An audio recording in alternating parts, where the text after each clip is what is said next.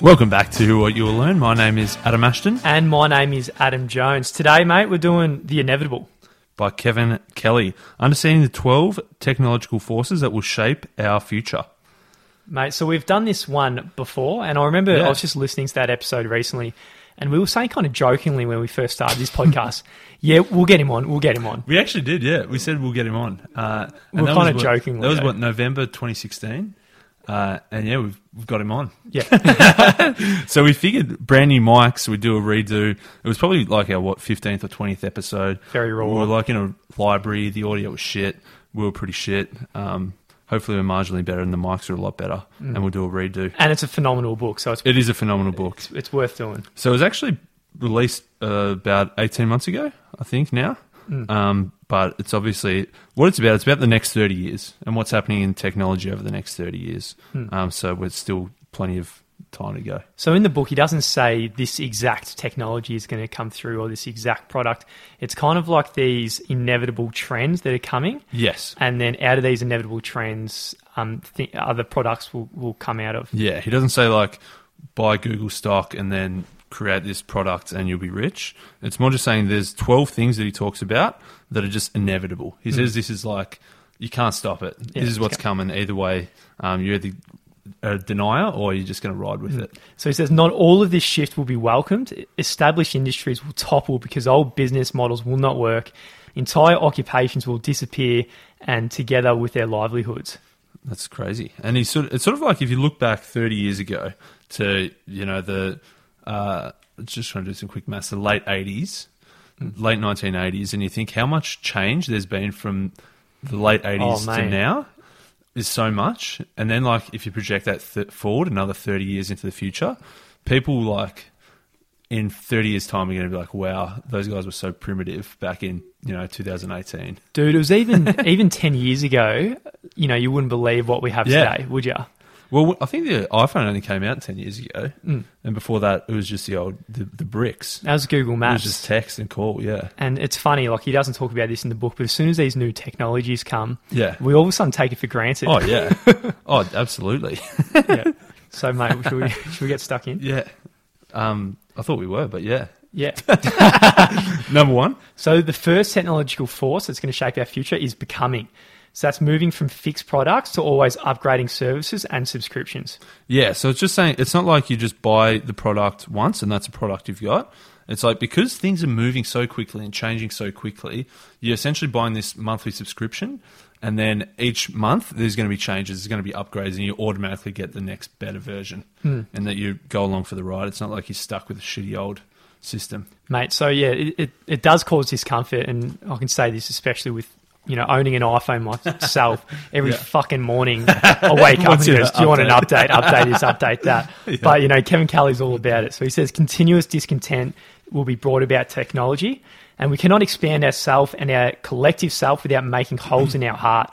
So, it'll be a world with discomfort and without it, the world would be stagnant. And it's interesting that he says that the most important technologies that would dominate life 30 years from now haven't been made yet. So it's sort of like you can't just buy today's shit and go along for the ride. You want to always be riding that new wave and getting the new stuff constantly. Yeah, he says, most of the products won't be invented in 2050 that are there today. So there's a huge opportunity. People will look down at their wearable virtual reality and contact lenses and download their avatars and their AI interfaces and all this stuff. And people were saying, can you imagine how awesome it would be to be an innovator in 2016? Yeah, exactly. It is a wide open frontier. You could almost pick any category, add AI and put it in the cloud. Yeah, and it's sort of, he's saying that like 20 years ago, there was like this really I forget the dude's name and the exact quote, but a really well-known technology dude, how he was saying, this internet's coming along, but it's never going to work because it's too hard for people to get on there and there's no way you can make money for it. And like you look at it today, literally anyone can make any website in 2 or 3 minutes and everyone is all about e-commerce selling shit online. So even the people saying today, VR, look, it's a cool idea, AI, it's a cool idea, but it's not going anywhere. There's no way to monetize it. Yeah. 30 years from now, they're going to be very, very wrong. Yeah, 100%. Yeah. So I think we all think sometimes how good it would be to be in the early 90s, knowing the internet's coming and being, Jeff Bezos taking the opportunities. So I guess one of the main things he says here is you are not too late for this. Yeah, no, exactly. We're not too late. So number 2 is cognifying. And so that's what you were saying, where the next 10,000 business startups are going to be essentially take X and add AI. So he talks about how like boring old taxi industry, add AI to it, and you get Uber, which is the biggest transport company in the world. And he even says Watson, who is a product of IBM, I think, will be the most used doctor in the world, not just your doctor. Yeah, so they've got like, as you say, like the computer is going to be way better at diagnosing whatever disease you've got because they've got so much data. It's not like a doctor has to remember it. It's like the computer knows absolutely everything and can test against those. Yeah, and they've got AI doing legal stuff as well now, like reading through all the legal precedents and saying, yeah, this is the shit. I actually saw, and this again is in the book, I saw somewhere that law is one of the most industry will be easily disrupted by AI. So he says AI, it will be a lot like electricity. It's something you plug into like a grid, and then you just pay for it in that way. He was saying that AI is going to be so cheap and Google's going to dominate AI. And he says that at the moment, we think that AI is there to improve search, so that AI makes your search results better. But what he's saying is that the search is actually making the AI better, because when you search and you've got 20 results, the one you click on, then the AI thinks, oh, this is what they were looking for. So then that learns, and then the next time someone looks, that's going to be the bump it up. So like he's saying that at the moment Google makes all their money from search, but search is just feeding AI, and then essentially Google is going to be just selling everyone AI. Mate, that's it. Because in the past with computations and algorithms like that, you just teach it a well-defined task. What they're doing now is teaching it how to actually learn. Yes. And then once it's a computer that can learn rapidly, very quickly, it might hit Exactly. crazy. And that's the 3 things that essentially is saying that they're all sort of going at the same time now. It's everything, the computing's becoming cheaper, there's getting more and more and more data, and the algorithms are getting better. So that's all going to converge to make sick AI. And he's saying that basically what we want to do, we don't teach robots how to do something, we teach robots how to learn, and then they learn their own way, and they're probably going to be more efficient than what we could teach them anyway. And they're going to think much differently than we think, which there'll be a lot of value in that as well. So they're going to look at scientific problems maybe that we haven't been able to crack in a completely different way, and maybe, take control of some of the things we haven't been able to do. Mate, some people are very worried about AI, and then it's releasing demons and stuff. Kevin Kelly is very bullish, very positive that AI is going to be good. So hopefully... Who knows, man? Mate, I think Elon said it's like awakening the devil or something, didn't he? Yeah, summoning the demon or the dragon or whatever. Because, so they're 2 incredibly clever people. I'm hoping KK pulls through. I think Elon said as well that AI could be the last thing humans invent. Yeah. Because after that, they're just going to wipe us out. Yeah. So the thing with AI is success will go to those who best optimize the process of working with the bots and machines. And, the jobs the politicians are fighting to keep away are the ones that no one wants to wake up to anyway. Yeah, exactly. Essentially, they're going to try and outsource all the shitty jobs, basic manual labor and really basic stuff will go to the robots. And that's probably a good thing, because then humans are freed up to do more important stuff. And so let the robots take over. Yeah, exactly. Just bend over. Maybe not that far. Just submit to the robots. Maybe too far. Mate, number 3 is flowing. And he's saying that essentially first, we used to just do shit as it popped up. We treat it on a case-by-case basis. The next step was like batches. So maybe once a week you could do all your banking. And then he's saying, okay, it went from batches to daily. You could do it daily. And now flowing is essentially everything in real time. So it's not just you check your bank balance at the end of the day. You can check it whenever you want real time. You can do everything you want real time. Yeah, and another example of that would be something like Netflix, where you can just watch that whenever you want on demand. Yes. And Spotify, so you can listen to everything on demand as well. Yeah, so it's basically this flowing is just, everything is just constant streams. Screening, number 4. So every surface will become something you can interact with, and he uses the verb screening a lot in this. Yeah, and he's saying that like essentially everything is going to become a screen, and then he talks about how TV screens got bigger and bigger and bigger, and then like billboards and like in Times Square, they're literally just the whole side of a building is going to be TV screens. Everything's going to be a fucking screen, including your morning cereal box even. Yeah. And even on the smaller scale, like books as well. Like you said, like obviously there's already like the Kindle you read on your phone, but he's saying like he reckons like books will be more like they are today, but screens where you can do more shit on them. So the entire works of human history and humankind from the beginning in all languages will be available to everyone all the time on these screens as well. So, yeah, unbelievable, eh? But the good thing he says here, the empty white spaces of our collective ignorance will be highlighted because our knowledge will be so well known, we'll know what we don't know as well. That's good. And he talks a lot about the white spaces a lot, yeah. Mate, the next one, which isn't completely different, is accessing. Essentially, that he's saying that possession is not as important as it once was, and then accessing is more important than ever. And that, like, say, Uber, you don't need to have a car anymore. You can just access some other dude's car. They'll drive you around. Same as Airbnb. You don't need to own a house. You can just access someone else's accommodation. Bike sharing, car sharing, everything sharing. Mate, it's absolutely awesome, I think.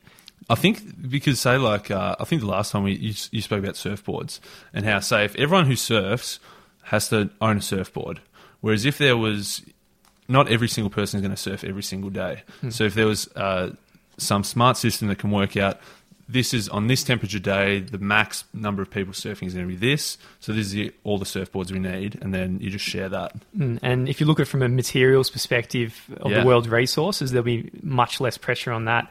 And you see it in all kinds of spaces, even say the working space where you have collaboration spaces where, you know, a lot of different businesses will work in the same space, and then that might turn into a bar or something at night. So in the past where you'd have, you know, there'd be a demand for all these different kind of spaces, you've got this kind of access for everyone to get in there. That's awesome. And this is what one of the things Kevin is getting off on, I think, how he's saying that essentially by just having subscriptions to services rather than owning, then it's going to keep him fresh, keep him agile, and just essentially ready to tackle whatever comes next, rather than being stuck in one place with all these assets and shit that you got to look after. Mate, he even gets to the point of clothes as well. He says you'll just click a button and then clothes will arrive at your door. Yeah. Not new ones, but, you know, someone else's. That's an interesting one, yeah. Mate, so number 6 was sharing. Sort of similar, yeah, but this is more like working together. So he says there's 4 levels. So one is sharing, so like giving your ideas and giving your work to other people. The next level up is cooperation, so helping each other out. The next level up is collaboration, so where you're genuinely working together. And then the big part he says is collectivism, so where everybody's working together for one shared goal or objective. Yeah, and it's definitely a trend we see today with things like crowdfunding. Yes. And, you know, if you've got a new kind of business idea, you can just crowdfund it and then everyone can work as a team as well. And a bit of a taste is like open source stuff where people go in there, or like Wikipedia where there's no one person who controls it. It's like everyone can go in there and work together to build Wikipedia. Yeah, love it. Number 7 was filtering. And obviously with so much new shit, filtering is going to be important because there's going to be so much data, so much info, so much new stuff everywhere that filtering is going to become super valuable, super important. He calls it intense personalization in order to anticipate our desires. So there's some, you know, it's some kind of bad things in this as well. So the danger of being rewarded with only what you already like is that it'll spin into an egotistical spiral, becoming blind to anything slightly different. Well, that's true. We just recently made an Instagram, and I've completely destroyed the algorithm because all it shows is chicks in bikinis. So that's one. Every time I go on, there's a G-banger. Every time. That's obviously they know what we've been liking, and they've been just showing us what we like. Man, another one that's come recently is I accidentally watched like a couple of Alex Jones videos. So all of a sudden, everything that's going on my YouTube and Facebook is just fucking full conspiracy. Mate, see, I reckon it's good. Open your mind. Mate, that's all I believe now. But it's a dark spiral of conspiracy. That's probably the downside of filtering is that, yes, you're only seeing what you want, but then you're only seeing, like, it's confirmation bias. Everything you see is what you already believe. So that's probably the downside. An interesting thing he says is advertisers are going to eventually start paying for our attention. So they might actually pay for you to open their email or for you to pay to watch their ad. So there's going to be these millions of micropayments you might get throughout the day because they're going to have to be fighting for your attention. It's going to get harder for them to get. Yeah, exactly. Now, there was a quote. Here we go. So he says our attention is the only valuable resource that we produce without training. And he says it's in short supply and everyone wants a piece of it. And that's the thing where we both watched Black Mirror. You saw the one about the ads, how you had to pay to not watch the ads. Yeah. So that's like, Black Mirror is almost like a dystopian view of some of this stuff. But mate, I'll put my money on it. Yeah. Black Mirror definitely read this book and spoke to Kevin Kelly. Mate, Black Mirror was made before the book. Maybe Kevin Kelly just... No, sorry, Black the other Mirror. way around. Yes. No. Black Mirror, yeah, ask Kevin Kelly what's up. Next. Mate, yeah, remixing. Yeah. So that's unbundling existing products into their most primitive parts and then combining them in all possible ways. So it's essentially nothing's fixed anymore. Like if you got, whatever, the phone's made out of this and it comes with all these services, you can essentially then pull everything apart and just create your own services. So you can pick and choose the things that you want, remix to create your own personalized experience where you can get the best of everything that you want, essentially. And it's combining different technologies as well into one. There's one example in the buildings industry at the moment where I was speaking to someone who created a virtual reality headset there. So he's saying what's going to come in the future is you go into VR to do your design and then you do it with artificial intelligence. So whilst you're in VR, the artificial intelligence is doing the design with you. Yeah. You know, you're just sitting there and it just sounds like That sounds phenomenal. absolute science fiction, but it sounds like a lot of fun. Yeah, no, 100%. Number 9, interacting. So immersing ourselves into our computers to maximize engagement. And so this is essentially VR, yeah? Yep. So saying that VR, it's like a fake world, but it feels very real. And he's saying that like it doesn't actually have to be perfect. Like he used the example of like Pixar movies where you can get really attached to characters and stories, even though it's clearly a cartoon. So he's saying it doesn't have to be 100% photorealistic for it to actually feel real. Yeah, there's no doubt when you're in VR, you genuinely believe, you're in it. You can be in the middle of a room in the VR, you're walking a plank or something like that, and you're in the room. You might be hearing someone next to you who tells you you're in a room, but you can't trick yourself. You're fully in that world. Man, I feel like a mad error. We recorded our first take of this book, 14 months ago or something, and I still haven't done VR. Mate, what are you doing? Should we go on there? Yeah, another good thing about VR is physics doesn't matter as well. So some of the laws that we have to adhere to, like gravity, you can just get rid of that in VR. He says it's going to be, you could be in a world a little bit more like the Matrix where you're doing cool Neo shit. Let's see. And so that's obviously the laws of physics that we don't have to adhere to. There's also morality you probably don't have to adhere to, and that you can just root hot chicks. Hopefully. Yeah. That's imagine, here's another one. Imagine like AI in VR in porn. So then, it responds to how you're reacting. So then, more chicks will come and do certain things. I love it. Mate, you wouldn't get out of it. Oh, nah. They'd have to, and mate, if the AI could like keep you going as well, if you just like, if it eased up in certain areas or... Yeah. That was sickos. Yeah, so, it's going to be an expansion of what we interact with in 3 ways. So, there'll be more senses, more intimacy, there we go, and more immersion. Nice. So, all our senses will be involved as well eventually. Yeah, sick. Because at the moment, it's essentially just sight. There's a bit of touch as well. Probably not smell yet or taste. Yeah, that'll be an interesting one, won't it? For VR sex, that'll be a good one. Yeah. Oh, Jesus. Number 10, tracking. Tracking. So employing total surveillance for benefit of customers and consumers. Mate, I just had a real quick thing. I just remembered Kevin Kelly said he tried the first VR set in 1989. VR sex in 19... No, not sex. Set. set. S-E-T. Oh, gotcha. 89. I would have thought it was like less than 5 years old. That's crazy. It's crazy, isn't it? But yeah, sorry, tracking. So Kevin was also like big on, he like made this thing called the quantified self movement. So anyone who's tracking themselves, and early on it was probably a lot harder to do. Now literally every iPhone tracks how many steps you're doing each day, and you can, if you're wearing an iWatch, you can track all your activity. If it knows if you're sitting, standing, your heart rate, all that sort of stuff. Yeah, and that's going to be so exciting for the health space and could potentially disrupt the whole health space. If you know at all times your blood pressure, your variable heart rate, your oxygen levels and all this, you can really tell if a stroke's coming and monitor your health, or even to the point if your skin reacts to certain toxins in a certain environment, you'll be able to monitor real time what's happening to yourself. Yeah, that's awesome. And what he says is that every test we do at the moment is a test at one specific point in time. So if you go get a blood pressure test at the doctor's, normally just even strapping the thing on probably bumps you up a couple of points because you're a bit nervous or any like being in a doctor's office is a bit uncomfortable. So it's always going to be not quite accurate, and it's always going to be based against like the average person. So like saying, 120 over 70 is a normal blood pressure, but that's just an average thing. Whereas if you know the whole time, like if you got something embedded in you that's constantly tracking you, it knows what your normal range is, and then it can tell when you're outside your normal range rather than just against the average population. Mate, that's unreal. Another unreal one I thought was the life logging. It's kind of weird and bizarre, but it's something where at all times it's logging your life and everything. So if someone comes up to you and you forget their name or something, or a certain memory, it can take you all the way back there. Yeah. And that's something that was on Black Mirror. I was going to say, that was a Black Mirror episode where they could go back and relive the memories. Yeah. And mate, number 11. Questioning. Yeah.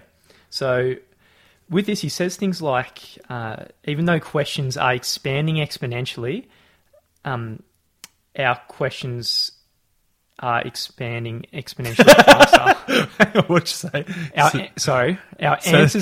Our answers are expanding exponentially, but our questions are expanding exponentially faster. Nice. So the gap between two exponential curves is exponential itself. So the gap between this is exponential, and that's our ignorance. So our ignorance, is increasing exponentially. Okay. Wow.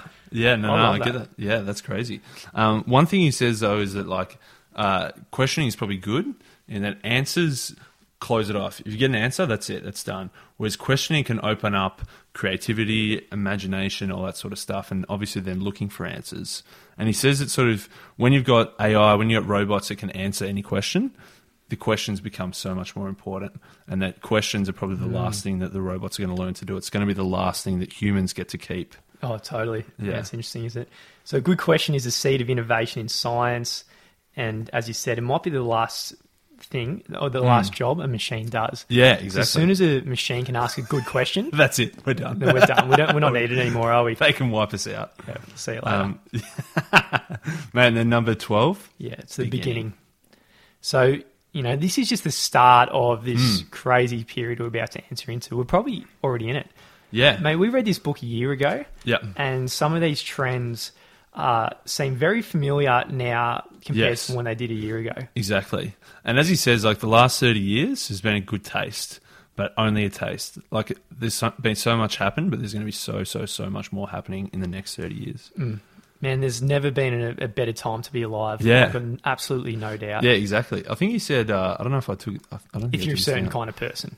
Yeah, but he said, essentially now is a perfect time. There's never been a better day in the whole history of the world to start something. There's never been more upside, higher benefits, less risk, more openings, more opportunities, and higher returns than right now. So don't think, I wish I was around 20 years ago when the internet just started. This is it. A much better best time. One. Yeah. Phenomenal. Yeah. So, man, the KK. It's such a good book. I think it's for everyone. Even though some people aren't attracted to tech, I think it's for everyone because, everyone's jobs and livelihoods are probably going to get slaughtered in the next few decades if you're not smart by a whole about bunch it. of these 12 forces for sure. Yeah. Mate, Kevin Kelly is going to be so interesting to talk to. Yeah. So we're looking forward to that one. Mate, we got him on. Yeah. Hey, who would have thought? But yeah, looking forward to that. So yeah, sing the song time, eh? Yeah. Kevin! Inevitable by Kevin Kelly. I am a robot. Beep, boop. I'm a robot. There are 12 technological forces that will shape our future. Beep, bop. I'm gonna take your job because I'm a robot. Cognifying, flowing, screening, accessing, sharing, filtering, remixing, interacting, tracking, questioning, beginning. Human, bend over. I am a robot. I will fuck you in the butt. One day humans will fuck the robots. I'm a robot. Gonna probe you in the bottom. I have no use for humans. I can now do everything a human can do, but better. Goodbye, human. All you need is to get fucked in the butt. Beep, bop, beep, bop.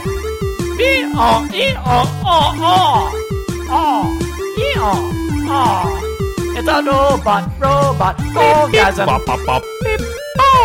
A robot orgasm. I'm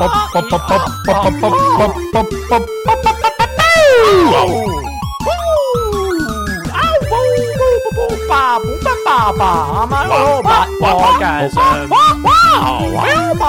It's inevitable. I'm gonna come and find you in a dark corner. Robot orgasm. Robot orgasms. Robot orgasms. Don't fuck me, robot. I'm gonna fuck you. Don't fuck me, robot. I'm gonna fuck you. Ee-oh, ee-oh, ah, oh, ee-oh, ah,